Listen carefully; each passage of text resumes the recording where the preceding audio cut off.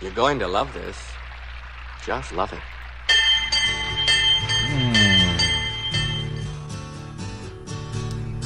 Love you, Gene.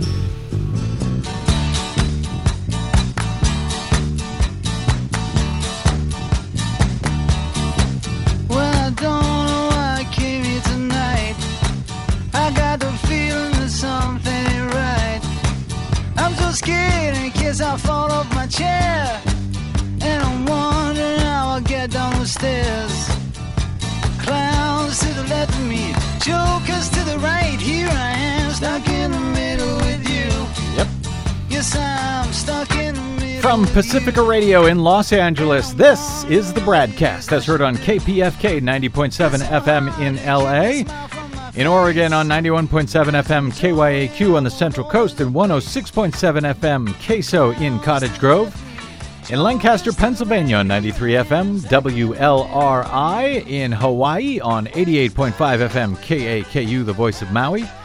In Columbus, Ohio on WGRN 94.1 FM.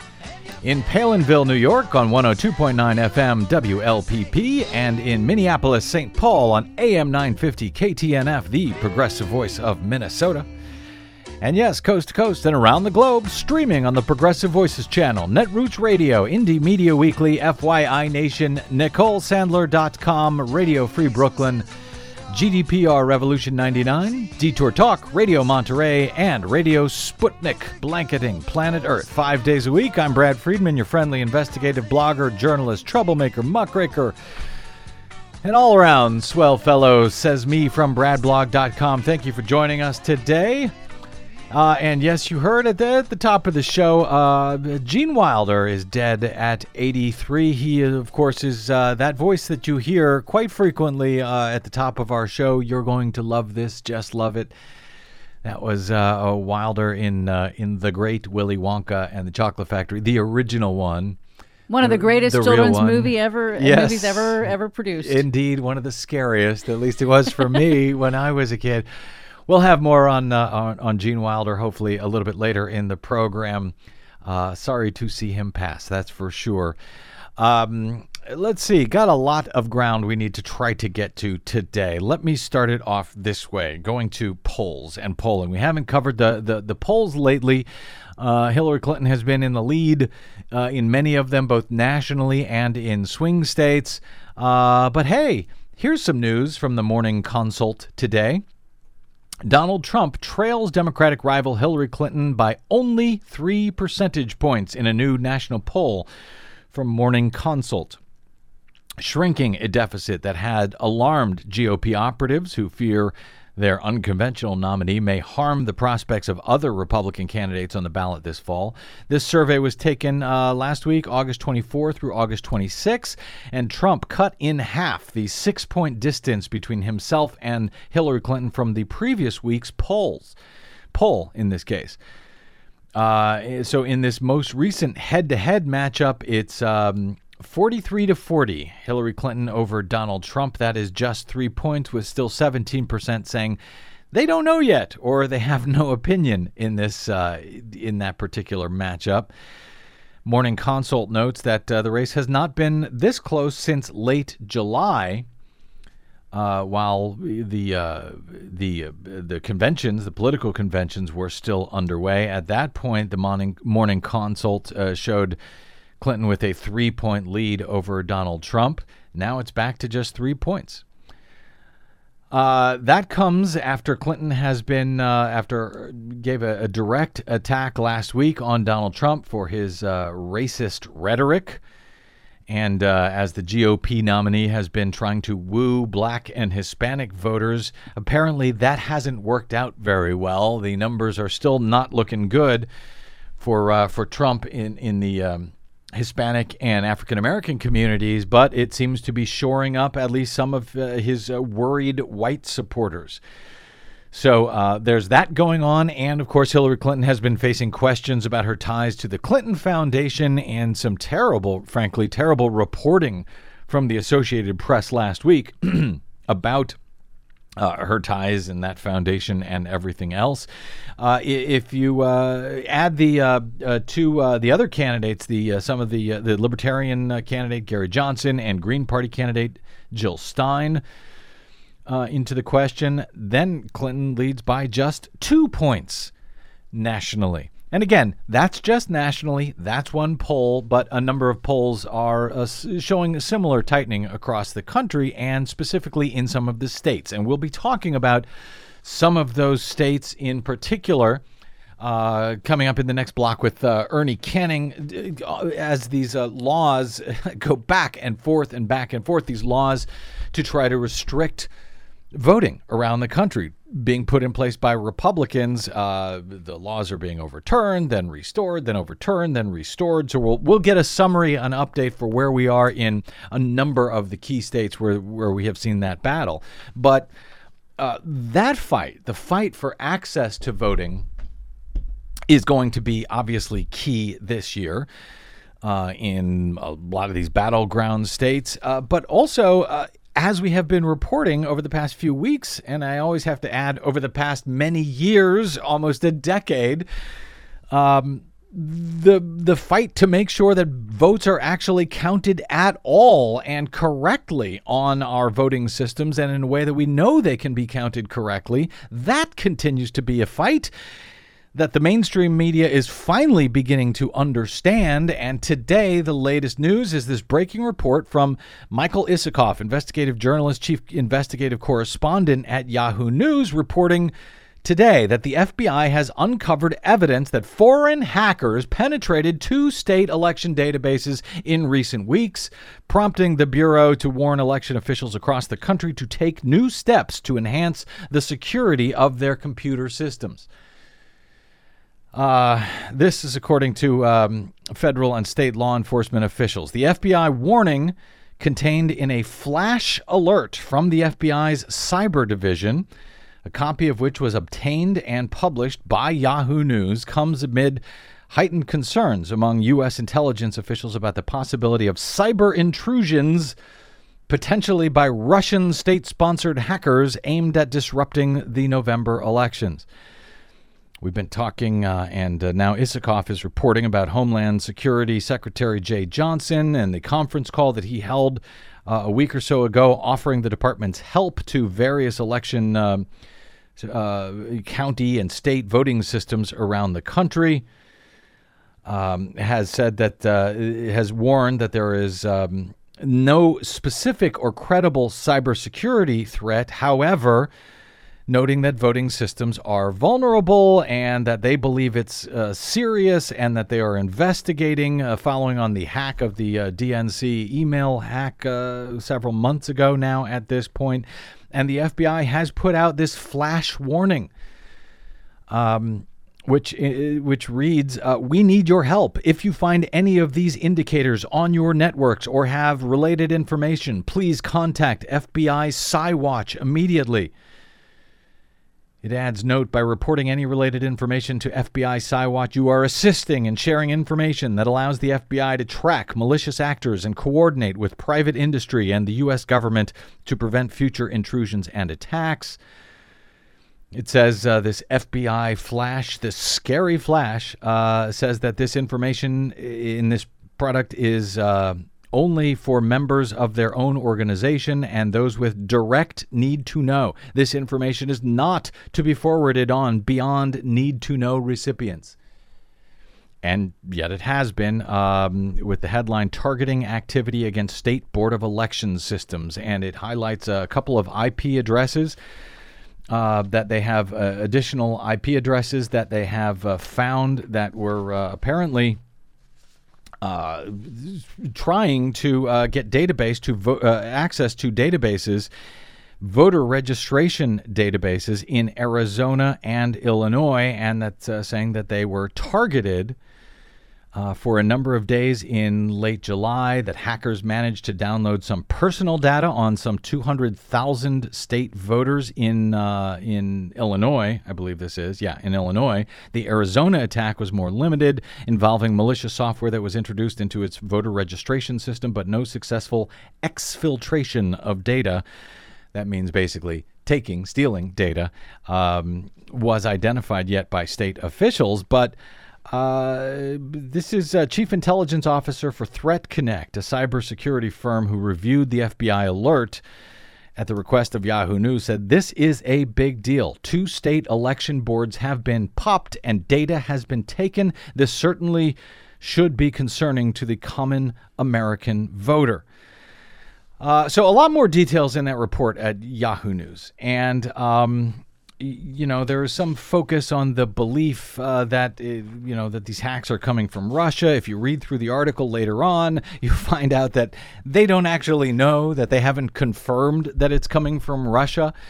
Democrats have sort of been focusing on Russia a lot. And, okay, that's all well and good, and that's fine. But to me, the bigger concern is that we've got systems that are vulnerable like this at all, that we've come to rely on systems that can be manipulated. And not only from Russia, not only from other perceived adversaries out there, whether it's, China, Iran, North Korea, ISIS, Al-Qaeda, but it can be accessed even by insiders who can wreak havoc on the system, because we sort of have security by obscurity. If you hide it enough, if you try to keep people from getting access, then everything will work out. Well, look, the FBI couldn't even keep this security bulletin a secret. They couldn't even keep that from getting out. That has now been published, and we'll link to it at bradblog.com. The FBI, the Yahoo News puts it out. You can't keep a system secure by secrecy. The only way you can keep a system like this secure is by oversight, and by public oversight, by citizens being able to oversee the system. So being able to oversee their own registration systems on election day, not counting on electronic poll books. We've had Andrew Appel and other who hacked into voting systems in the past. And other cybersecurity experts on this show saying, hey, these places, we saw this in Florida, I believe it was, back in 2014, and in North Carolina this year, where the e-poll books, these electronic poll books, go down and they don't have paper backups for the voter registration systems. I've also talked to folks at the DNC who contacted me after the DNC email hacks because they were very concerned about the vulnerabilities of these voting systems. And, I think it needs to be said that any of these systems are vulnerable, whether it's from outside hackers from wherever, pick whichever country you want, or inside election officials who have essentially round-the-clock access to these systems and can do whatever they want with the systems, unless we can oversee the systems, not the cyber systems, but unless we can oversee the paper ballots and the way those paper ballots are counted. Anything can happen. And Isikoff talks about that in his report. As a matter of fact, he quotes Andrew Appel from Princeton University, who we had on this program last week. Was that last week, Desi Doyen? Yeah, that was last week. Oh, man. It seems like forever ago. Hi, Desi. Hi. I don't think I said hi. Did I? No. Oh, okay. Hi, that's our producer, Desi Doyen. All right. They quote from Andrew Appel saying, if it's not on paper, then you can't oversee it, and there's nothing you can do about it. And we've got a lot of states who still use these touchscreen voting systems. A lot of key states who still use these touchscreen voting systems, which are 100% unverifiable. And I'm happy to see here that Isikoff understands that even on the paper ballot systems that we use around the country, those are counted by computers. Either correctly or incorrectly, who knows? But at least unless we bother to count the paper and count it publicly in a way that everyone can know that it's been counted accurately, then we're not going to know. Then the results are going to come out on election night, not just for the presidential race, but for all of the other races up and down the ballot, for the Senate, for the House, for state and local races. And we are simply going to have to trust in the election officials that they haven't made a mistake, that they haven't gamed the system, that the country of your choice, Russia, China, Iran, Germany, Israel, whoever you want, that they haven't in some way manipulated these systems. What the hell kind of a way is this to run what is supposed to be the world's greatest representative democracy. Not so great after all. And by the way, speaking of not great, our media, our mainstream corporate media. Glad Michael Isikoff at Yahoo News is now on this. Where the hell's he been for the last decade on this story? There is nothing in his report that we didn't know about, that we haven't been reporting, that we haven't been warning about for more than a decade at bradblog.com and here on the BradCast. And they do this every year, every election year, just before the election, right before it's too damn late to do anything about it. That's when they start firing off these flares and these warnings, and in this case, an actual FBI flash. Hand count the paper ballots on election night, if they're where they do exist. Hand count them on election night at the polling place, in front of the public, in front of all parties, in front of all video cameras, and report those results at each precinct before those ballots are sent anywhere. That's our only chance at this point, and basically it's too late to do that for November. But we have to start talking about that.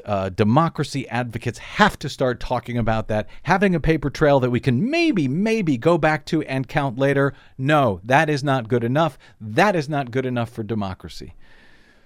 Speaking of democracy, the fight to vote is the other element of this. To have the vote counted and to be able to cast a vote at all. We will talk about that next, and that latest fight as it's playing out all over the country in state after state. We'll talk about that next with Ernie Canning. I'm Brad Friedman. This is the BradCast.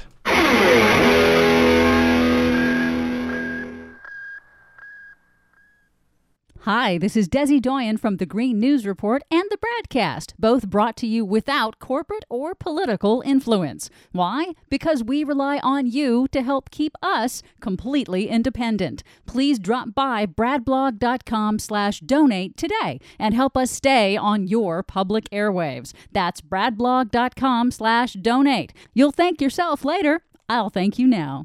What is known, and the evidence is clear. I'm not alone. There are thousands of us here. This is my democracy. Yes, it is. You won't go telling me. You won't. My vote don't matter anymore. Indeed, fighting for your vote, your right to vote, to have that vote counted accurately, and counted in a way that you can know it has been counted accurately. No easy feat, as I noted at the top of the show here, and what's going on with the type of electronic voting systems that we use across this country. So that's the question about whether the results will be correct, whether we can know they can be correct. A lot can happen with these machines, and I got to tell you, I know there's a lot of Democrats out there feeling pretty good right now facing Donald Trump, thinking they're doing real well in the polls. Well, between keeping in mind what we talked about in that last segment and the vulnerability of our voting systems, keeping that in mind, along with the Republicans' continued attempt to keep people from being able to vote at all, certain people that tend to vote for Democrats. I think anyone who is resting easy at this point about any Democrats in any event who are resting easy about their candidate running away with this thing may not be paying close attention to everything they need to be paying attention to. Even in the polls, by the way, which I know that Clinton has been doing well nationally, those polls, however, are beginning to tighten, as well are the state-by-state polls. Now, one example is in Wisconsin, where Hillary Clinton has been leading by, anywhere from 7 to 12 points in a whole bunch of polls over the last several months. Well, there's a new poll out, came out late last week from Ipsos, showing Donald Trump in the lead in Wisconsin by 3 points. In the state of Wisconsin. Now, that's just one poll. It could be an outlier. They're actually working with Breitbart News on that poll, so I'd be very dubious about it. Breitbart News, of course, from where Donald Trump found his new campaign CEO, who we spent a great deal of time talking about last week, as he happens to be a guy who lives lives everywhere but the state of Florida, it seems, where he's actually registered to vote. So it seems he has committed some form of voter registration fraud, which Ernie Canning wrote about at bradblog.com over the weekend, following on our program last week about that and about the amazing number of Republicans, top-tier, top-profile Republicans from Mitt Romney to Ann Coulter, who have committed that same type of fraud, even while they're out there pretending that Democrats are committing massive voter fraud.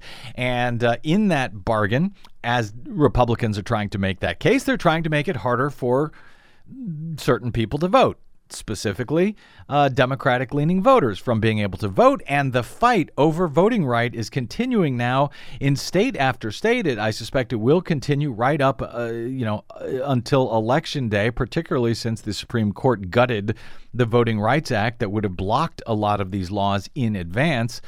They gutted a key part of that Voting Rights Act back in 2013. So now we got Republicans all over the country still trying to pass new restrictions on voting.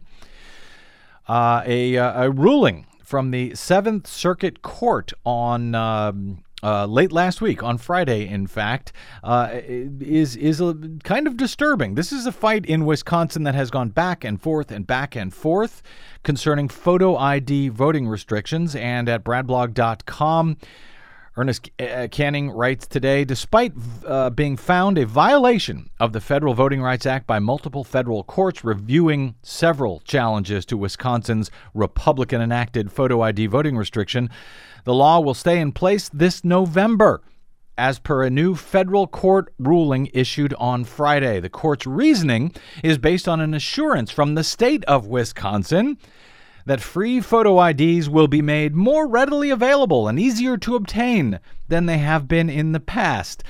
Late last week, by way of a unanimous decision, the full U.S. Seventh Circuit Court of Appeal denied competing appeals and cross-appeals filed in the two cases challenging Wisconsin's restrictive voting law. Here to talk about that case in Wisconsin, as well as run through an update here, really, of the fight over voting rights in Texas, North Carolina, Ohio, Kansas, and maybe more, is our old friend Ernest A. Canning. He's the long-serving legal analyst at bradblog.com, a retired attorney, author, Vietnam vet. And now that he's back from a bit of a hiatus, while he was, at least hiatus at BradBlog, while he was working as a senior advisor to veterans for Bernie during the primary, now he's been trying to keep us up to date on all of the last-minute back-and-forth court rulings that are set to have perhaps as much of an effect on the outcome of this November's election as anything else. And keeping up has not been easy with all of these rulings that have come in over the past week. Ernie Canning, welcome back to the BradCast, my friend. How you doing, Brad? Oh, I'm hanging in there. It is really difficult keeping track of this as we get to the final days here before the election. So I just want to kind of run through as many states as we possibly can, get an update on where these various long-running court battles currently are right now. I want to start specifically with that ruling late last week out of Wisconsin. But first, Ernie, because I think this is important to all of these cases, we've talked about it on the show before, but explain what is the Purcell principle. And I ask because I know that the Supreme Court, that's a Supreme Court principle that may be a determining factor in a bunch of these long-running voting rights disputes across a whole bunch of states. So tell me exactly what that Purcell principle actually is, Ernie Canning. Well, it's basically an equitable concept that has been developed by the Supreme Court over the past several years, in which they've ruled that they don't want to see courts ordering 11th hour changes in election systems because of the risk of confusion at the polls, and basically that people would be uncertain as to what they're supposed to do and can do, and that states have adequate time to put in changes into the law. So that's the basic reasoning behind it. It can work both ways, but it's most troubling because it seems to me that in some cases, as occurred in Texas in 2014, where about more than 608,000 people were probably disenfranchised by its photo ID law, that because the injunctions came in too close, even though it was found in that particular case by the district court to be deliberately discriminatory.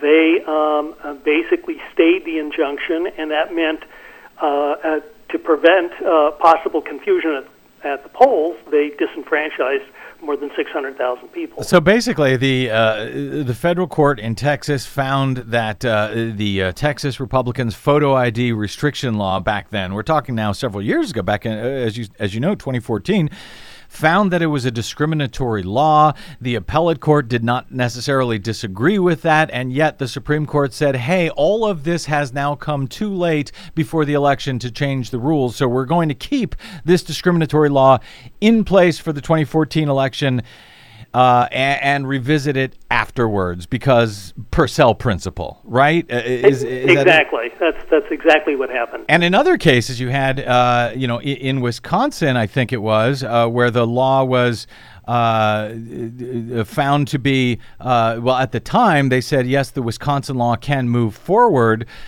As I recall, the Supreme Court said, no, you can't put it in place now. It's too close to the election to do that. So in that case, the Purcell principle kept that law from being put in place. Do I remember that correctly?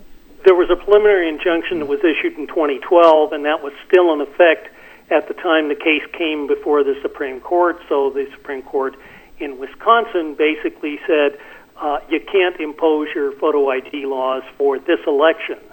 Things changed after that, but that was where it was at that time. Okay, so it works both ways for good or bad, although I got to tell you, I'm troubled by the idea that they would say that, we know in a case like Texas, some 600,000 legally registered voters may not be able to take part in the election because of this law, but hey, it's too late to change it at the last minute. That's a troubling idea for me.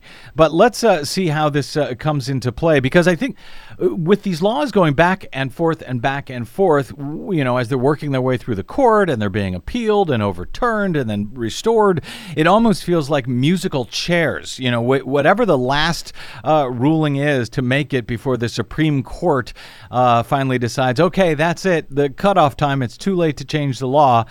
Whatever that decision is, whether it's the right one or the wrong one, it seems like that's what stays in place. And Wisconsin is really a perfect example of that. Wisconsin, this law over photo ID restrictions has gone back and forth and back and forth. It has been found to be discriminatory time and time again in the district courts in Wisconsin. And now we've got this late ruling from the Seventh Circuit, the Seventh Circuit Court of Appeals, that says this photo ID law will stay in place now, despite being found discriminatory. It will stay in place this November. Because why? The state has assured the court that they're going to make it easier to give out photo IDs? Really? Well, they basically said that, now this came down after the plaintiffs had sought an emergency hearing to basically toss out photo ID altogether, and they had to go back. It's a rather protracted story, but they had to go back to the full Seventh Circuit to get that ruling. And when they filed that emergency petition with them, suddenly Wisconsin has done something I've seen Republican legislatures. They'll come up with some proposal to say, well, it's no longer an emergency because, and in this case, they said, well, we adopted a new rule that if somebody applies for the free ID process, even if they don't have all the documents, the Division of Motor Vehicles is going to mail automatically free IDs, temporary IDs, so that they can vote in the November election. So that's basically they came up from the state only after the petitioners had brought this emergency petition to the full Seventh Circuit. So all of a sudden the state said, hey, don't worry about it. All you got to do is walk into a DMV office, say, I need a photo ID. We will send you one. You don't even have to have the papers to back it up. I mean, doesn't this sort of, in one regard, presuming that tens or hundreds of thousands of voters who, by the way, don't drive, they don't have a driver's license. That's why they need to get this photo ID. First, they have to figure out how to get to the DMV. So you got to presume that they're going to get to the DMV, and then the DMV is going to send them an ID. Doesn't this sort of, what's the point of the ID at that point at all? I mean, this seems crazy, Ernie. Well, the problem I have is with some of the language that said that, and what the court's assuming is that it said unless it's obvious the person is not entitled to be voting. Well, the concern I have is that they're going to start finding all kinds of excuses of saying, well, in this case, it's obvious that he's not qualified or she's not qualified. And even though they don't, they come in and they don't have the documents, they're going to arbitrarily deny the request. And what the court said was, well, Judge Peterson's going to be able to enforce his injunction that he'd issued in this case. Well, that's great if you're talking about, maybe 30 people that are at stake, but we're talking about 300,000 people, and if they start doing this on a case-by-case basis of arbitrarily denying these so-called free IDs, it's going to be totally impractical for a judge to try and hear all of these cases, the facts in each case. It's just impossible for any one judge to handle that. So I'm concerned that it depends on how. If the state really did what they said they were going to do, maybe so. But if they don't, then there's going to be big problems, and potentially up to 9 or 10% of the Wisconsin electorate being disenfranchised in the next election. You talked about the percentages, both for Hillary Clinton. You also have a Senate seat at stake, and I believe the last time I saw a poll that Russ Feingold is ahead of the incumbent by 9%, but that's just about the amount that would be disenfranchised if all of these people that don't have the IDs were prevented from voting. Sure, and not to mention, state and local races, ballot initiatives that will be on the ballot. That is all up for grabs this November. And this idea that I've heard from some people that, well, this will take care of most of the people. I'll tell you, Ernie, it really ticks me off when I don't give a damn if it's one person. If they have their voting rights taken away from them, one person, 10, 100, 1,000. This is a troubling ruling for me, and I guess we are up at the point, that musical chairs point, where the music stops, and it's the Purcell principle, and now if we can't change anything, it's too late in the game. This is where this is now going to be in Wisconsin this November, it sounds like, correct? Well, it is, except the one thing I think that knowing that and Rick Hassan made an opinion on this that I agree with, that UC Irvine there's going to be any more further court order changes in Wisconsin between now and November. That being the case, I think everyone who doesn't have the ID, the requisite photo ID, and all of the groups, ACLU and all the election integrity and particularly the Democratic Party, if they get out the vote people, need to aid these people to find ways to help them get to the DMV and immediately now and start making applications for this initial relief and do whatever they can to try and qualify them to their right to vote. Sure, of course, that's what they need to do, Ernie. But, they also need to do get out the vote. They need to make sure people can get to the polls. Now you've got to add to it, help people get to the DMV so they can walk in and say, hey, send me a photo ID, please. I mean, I think it's crazy. But I think that's where we're going to be. You mentioned Rick Hassan. He's a UC Irvine election law professor. He seems to suggest, well, this is it. Because of Purcell, this is likely it. This is likely going to be where we are in Wisconsin. So, hey, if you're in Wisconsin, guys, make sure you have the type of photo ID that is now needed this week to cast a vote at all in the state of Wisconsin. All right, Ernie, we got stuck in Wisconsin there a little bit. Let me see if we can fly through a couple of these states. Texas. We have better news, and the news there in Texas and in North Carolina, we'll get to in a minute, seems to be in stark contrast from Wisconsin. At least in Texas, people can now, if they don't have the type of photo ID that is now required by Texas, even though it was found to be discriminatory, if they don't have that type of ID, they can still vote by signing an affidavit saying they are who they say they are? Right, and that it's inconvenient for them to try and get the photo ID. So that's on the affidavit. The affidavit was actually prepared. The language of it was prepared by the parties representing the plaintiffs. So they've got a real good court-approved stipulation that really is going to protect people for this election. So the 608,000 that were disenfranchised in 2014, and frankly also in this year's primaries, are going to finally be able to vote. And the critical thing in Texas, and the reason Republicans were so desperate about their photo ID, as the demographic changes are such that whites are going to end up eventually in the minority, and that is the base of the Republican Party. So red Texas could soon be blue Texas if everybody is allowed to vote. And this affidavit, it's not just, by the way, inconvenience. If they've tried, basically all they have to do is say that they have tried to get a photo ID. And one of the stipulations, as I recall, in this remedy that was ordered by the court after the law was found to have a discriminatory effect against minority voters, was that it cannot be challenged, right? That you can't have people at the polls challenging, hey, you didn't even try to get a photo ID. If they sign that declaration, they are allowed to vote, and that is that for now. That's correct? It, and they don't have to show that they made prior efforts. By the way, it's just that all they have to do is say that it's inconvenient for them. And Texas is not too hard, particularly in some of these rural counties where people have to travel up to 200 miles round trip to the nearest motor vehicles department to get one of these photo IDs, particularly if you don't have a driver's license and no car. Yeah, exactly. Ladies and gentlemen, start your walkers. Okay, so Texas, it's looking a little bit more encouraging, at least as far as people being able to cast their vote at all.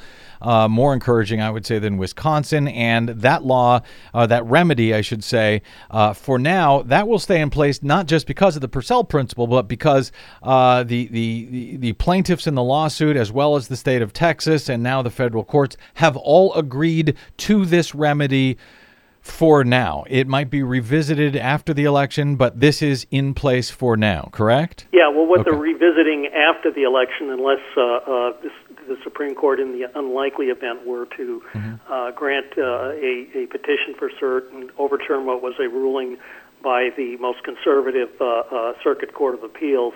What's still going to be visited is that the plaintiffs are still pushing to have a determination by the district court that the photo ID law was racially motivated, in which case they would strike it down altogether, and you wouldn't have to worry about these affidavits anymore. It would simply be unconstitutional. Because right now, you mentioned the most conservative court in the land, the Fifth Circuit U.S. Appellate Court, one of the most conservative courts, they have agreed, essentially, that the law had a discriminatory effect, but the open question is, did it have a discriminatory purpose? In other words, it hasn't been established yet whether Republicans purposely did this in order to disenfranchise minority voters. Whereas in North Carolina, the Fourth Circuit Court has found Fourth Circuit Court of Appeals has found exactly that this massive election voting restriction law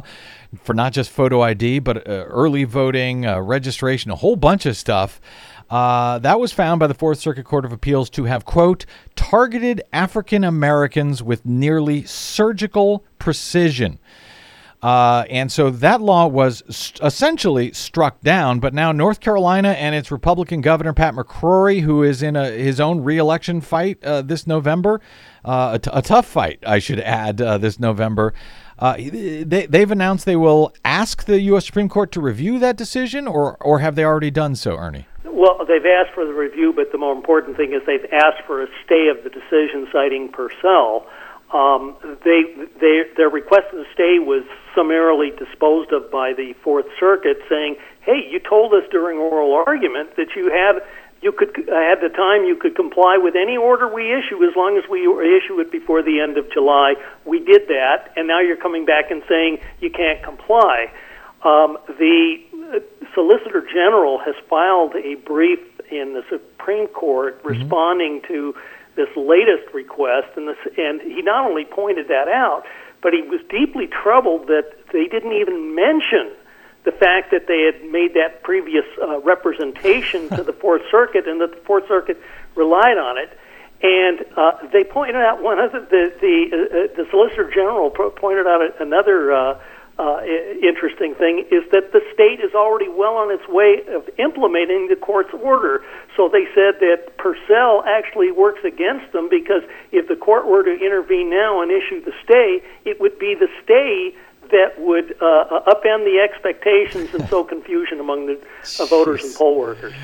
So it's working against them rather than for them. Wow, what a mess. And I suspect that's not going to go over well with the U.S. Supreme Court. I think voters, at least in regard to this statewide law, the worst since the Jim Crow era, as the Fourth Circuit described it, I think that will stay struck down, although there's now going to be a county-by-county fight for voting rights, early voting. That is ongoing now, the length of early voting. Because the counties, what they're doing is they're coming back and saying, well, okay, they said we have to have so many days of early voting. We'll have that, but we'll cut down the number of hours a bunch of days so we can limit it as much as possible. It's unbelievable what they are willing to go through to keep legal voters from being able to cast their vote, to make it harder for people. This is what really irritates me, and not just on a partisan level, because I think a lot of Democrats see some of these rulings and if it goes their way, they're cool with it. I'm not cool with it whenever anybody's rights are taken away. All right, let's go to Ohio. We've got just a minute or two here left. Ohio, speaking of going back and forth, for years now, there has been this fight since 2004, since the disastrous election in 2004, when it was run by a Republican Secretary of State named J. Kenneth Blackwell. He was replaced by a Democrat named Jennifer Brunner. She came in, did a big election reform, which allowed people to start voting, early voting, to ease the lines on election night. We all recall, hopefully by now, that the last vote was cast in the state of Ohio in 2004 at some 3 a.m. in the morning. Wednesday morning, because the lines were so bad. So they put in place early voting, and there was 1 week, the first week of early voting, which actually overlapped with the week of registration. And it became known as Golden Week, because you could go into the DMV or to the county headquarters, register to vote, and on that same day also cast your vote in the election. It's been known as Golden Week, and it's gone back and forth. They keep fighting over this. The new Republican Secretary of State has fought to get rid of it, and now a federal court had said, yes, they are now getting rid of Golden Week after it had been added and removed and added and removed. Now it's gone again? Well, it was the district court's ruling that struck down the restrictions against Golden Week. It was just overturned that ruling was overturned by the Sixth Circuit. I haven't read the actual decision as to why they did it. I'm troubled that they did. The plaintiffs have sought a stay from the Sixth Circuit, again citing Purcell to keep Golden Week. Rick Hassan doesn't think there's any chance that that'll be granted.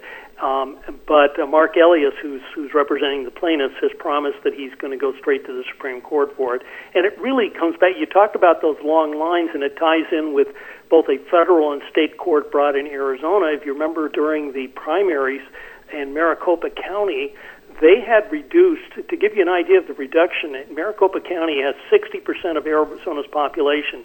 In 2008, it had 403 polling places. This last year, 2016, there are only 60 in Maricopa County, and you had people waiting up to 5 hours in line, and particularly if you're talking about disabled people, that's near impossible. And Maricopa is about, I think, 6 times greater population than Pima, and yet Pima County has more than double the amount. And the interesting thing in those cases, which is the same thing as going in Ohio, this whole thing with the long lines is a product of a series of things, but including the inadequate voting machines and that sort of thing.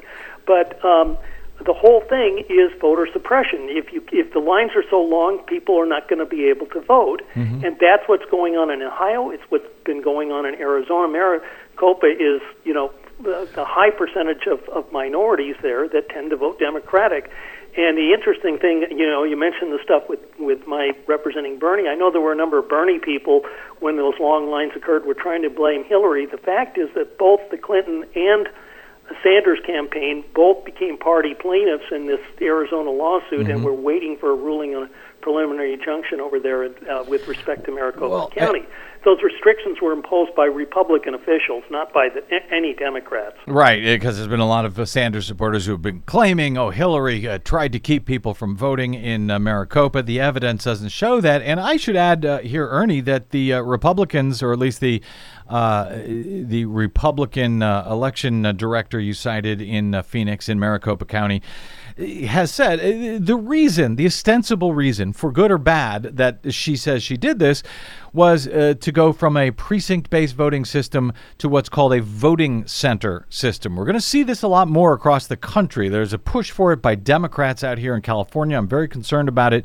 Basically, it reduces the number of polling places because supporters say it will allow any voter to go to any voting center. You no longer have to vote at your own home precinct, and supposedly somehow this makes it easier to vote. They don't need as many precincts, but we saw what happened when they tried it out in the primaries this year in Maricopa County. We've seen it be a disaster in years past when they first implemented it in Denver, for example. I'm concerned. Yeah. As far as Maricopa County, by the way, the change that they made, particularly between the 2012 election and the 2016 election, Maricopa was covered under Section 5. If the Supreme Court hadn't gutted Section 5, they would not have been able to make that reduction without getting pre-clearance from the Justice Department. Right, because Supreme Court killed the Voting Rights Act. Nobody reviewed this. She was able to simply do it on her own in Maricopa, and the mess happened. And, that's the thing about elections. It's one day. You're done. You don't get to screw up today and then have a do-over tomorrow. You got to get it right the first time. You got to get it right on election night, I would add, when it comes to counting votes as well. All right, lastly, I was going to say I got 30 seconds. Good luck answering this in 30 seconds, Ernie. But in Kansas, Chris Kobach, the Republican Secretary of State, he has been behind a lot of these laws around the country, making it harder for voters to vote, harder for voters to even register to vote. He's implemented a proof of citizenship requirement in the state of Kansas.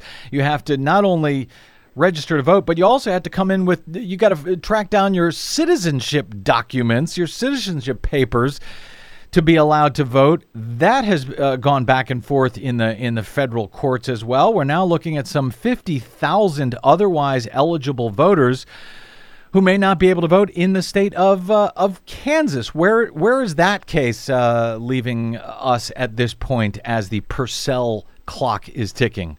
Well, I think Kobach is dead in the water on this one. As far as the federal elections, they've lost at every level, including the U.S. Supreme Court. It's controlled by the National Voter Registration Act, which is a federal law. And in May, I believe it was, the district court issued a preliminary injunction preventing Kobach from applying that to state elections and local elections as well. And he sought a stay that was rejected by the 10th Circuit in June, and they just had oral arguments. And from what I read in an article you were kind enough to forward to me, it sounds like from oral arguments that the judges on the appellate panel took a dim view of Chris Kobach's arguments. The interesting thing is that Chris Kobach, in the cases that I've followed, personally has gone in and argued the cases as the attorney for Kansas. Even though he's just the Secretary of State, but he has been given... he is an attorney, so he's the one personally arguing each of these cases. Yeah, because they can't find anyone else who supports this nonsense that Kobach is putting forward. But in the meantime, what he's been saying is, okay, if federal law requires me to allow these people to vote, even though they haven't turned in citizenship papers, they can vote in federal races, but they can't vote in state races. And we're talking about tens of thousands of otherwise legal, eligible voters.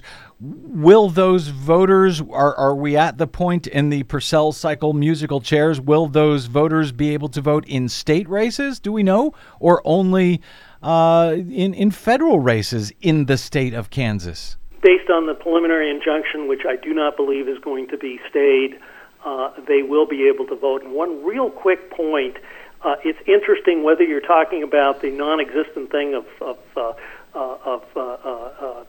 in-person voter impersonation fraud, right, or the non-existent thing of illegal aliens casting votes. Right. The people that are making the allegations are many times the same Republicans, which we covered in other articles, who are committing felony voter registration fraud. Yeah, and I would point people to your article this week, actually over the weekend at bradblog.com concerning Steve Bannon, who's now the Trump campaign CEO, and he is being accused of false residency registration fraud, and he joins an ignominious list from Mitt Romney to Ann Coulter to the Secretary of State of Indiana, the very first state to implement photo ID voting restrictions. He was also found. He was charged with and convicted of 3 felonies. The Secretary of State of Indiana, the top election official in the state, was convicted of 3 felonies concerning voter and voter registration fraud himself after that law had been put in place. Check out Ernie Canning's article on that at bradblog.com and the latest on the 7th Circuit and whatever the hell else goes on between now and November 8th. I think you're going to be very busy for the next 70 days or so, Ernie. Hopefully there won't be too many more changes between now and then. Yeah, well... except Wisconsin. I'd love to see a change there. Yeah, and that one doesn't look like it's going to happen. I think there's going to be a lot of court battles between now and then, and hopefully Ernie Canning will be on it. Check out his work as ever at bradblog.com. Ernie, thanks for catching us up. We'll be doing it again soon, I suspect. My pleasure, Brad. You bet. All right, we'll take a quick break, and we'll be back with more BradCast right after this. I'm Brad Friedman. Don't go away.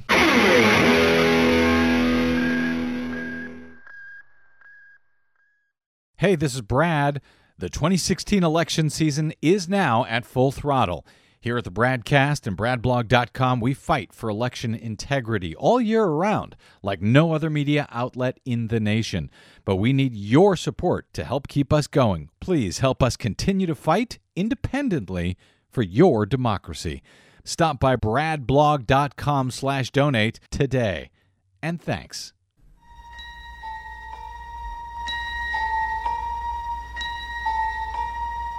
Hold your breath. Make a wish. Count to 3. Come with me and you'll be in a world of pure imagination. Take a look and you'll see into your imagination.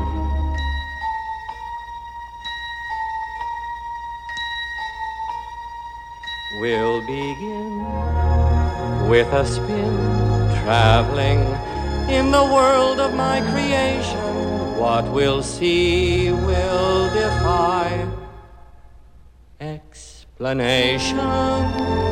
Welcome back to the BradCast. Brad Friedman from BradBlog.com. That, of course, is Gene Wilder in Willy Wonka and the Chocolate Factory from 1971.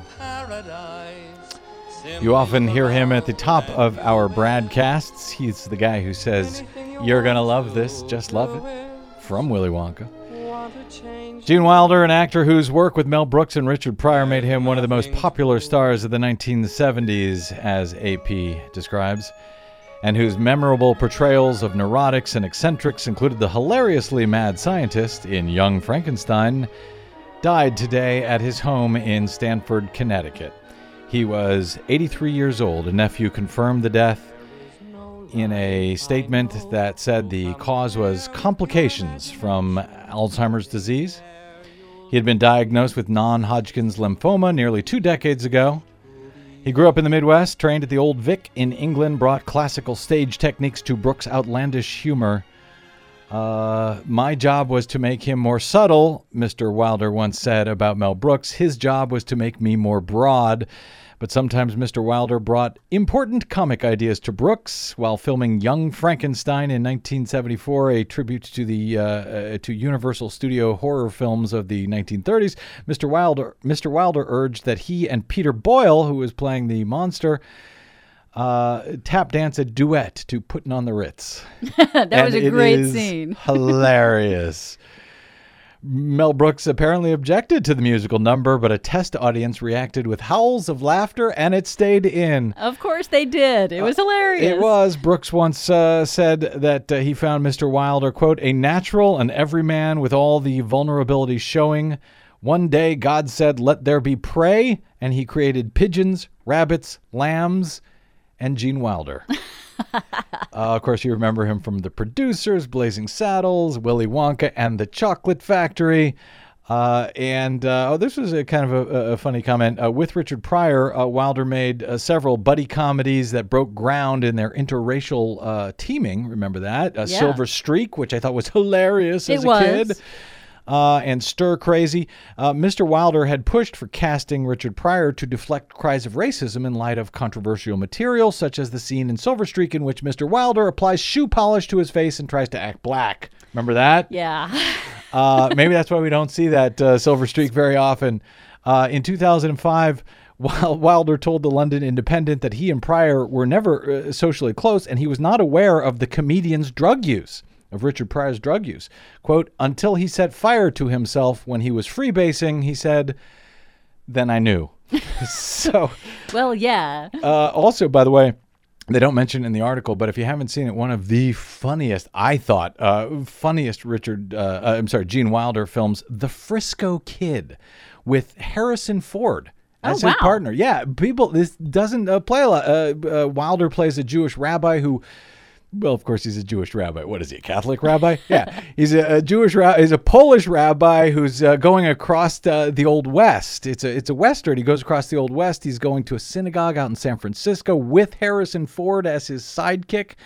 And it's absolutely hilarious. And, of course, we should also note the very, very important work he did for women's health when he became an advocate for early testing of ovarian cancer because of his wife, Gilda Radner, who died in 1991 from a misdiagnosed case of ovarian cancer. And very sad to have lost her.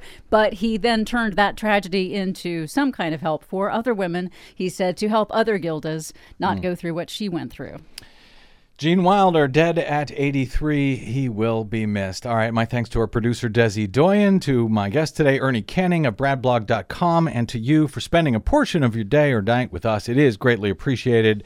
If you missed any portion of today's broadcast, you can download it as ever for free at BradBlog.com. And my thanks as ever to those who have stopped by BradBlog.com/donate to help us keep doing what we do. Thank you very much for that. You can drop me email. I'm BradCast at BradBlog.com, and you can find me on the Facebooks and the Twitters at The Brad Blog. That's it. Until we meet again, I'm Brad Friedman. Good luck, world. If you're blue and you don't know where to go to, why don't you go where fashion sits? Different types who wear a day coat, pants with stripes, or cutaway coat, perfect fits. Dressed up like $1 million trooper, trying mighty hard to look like Gary Cooper.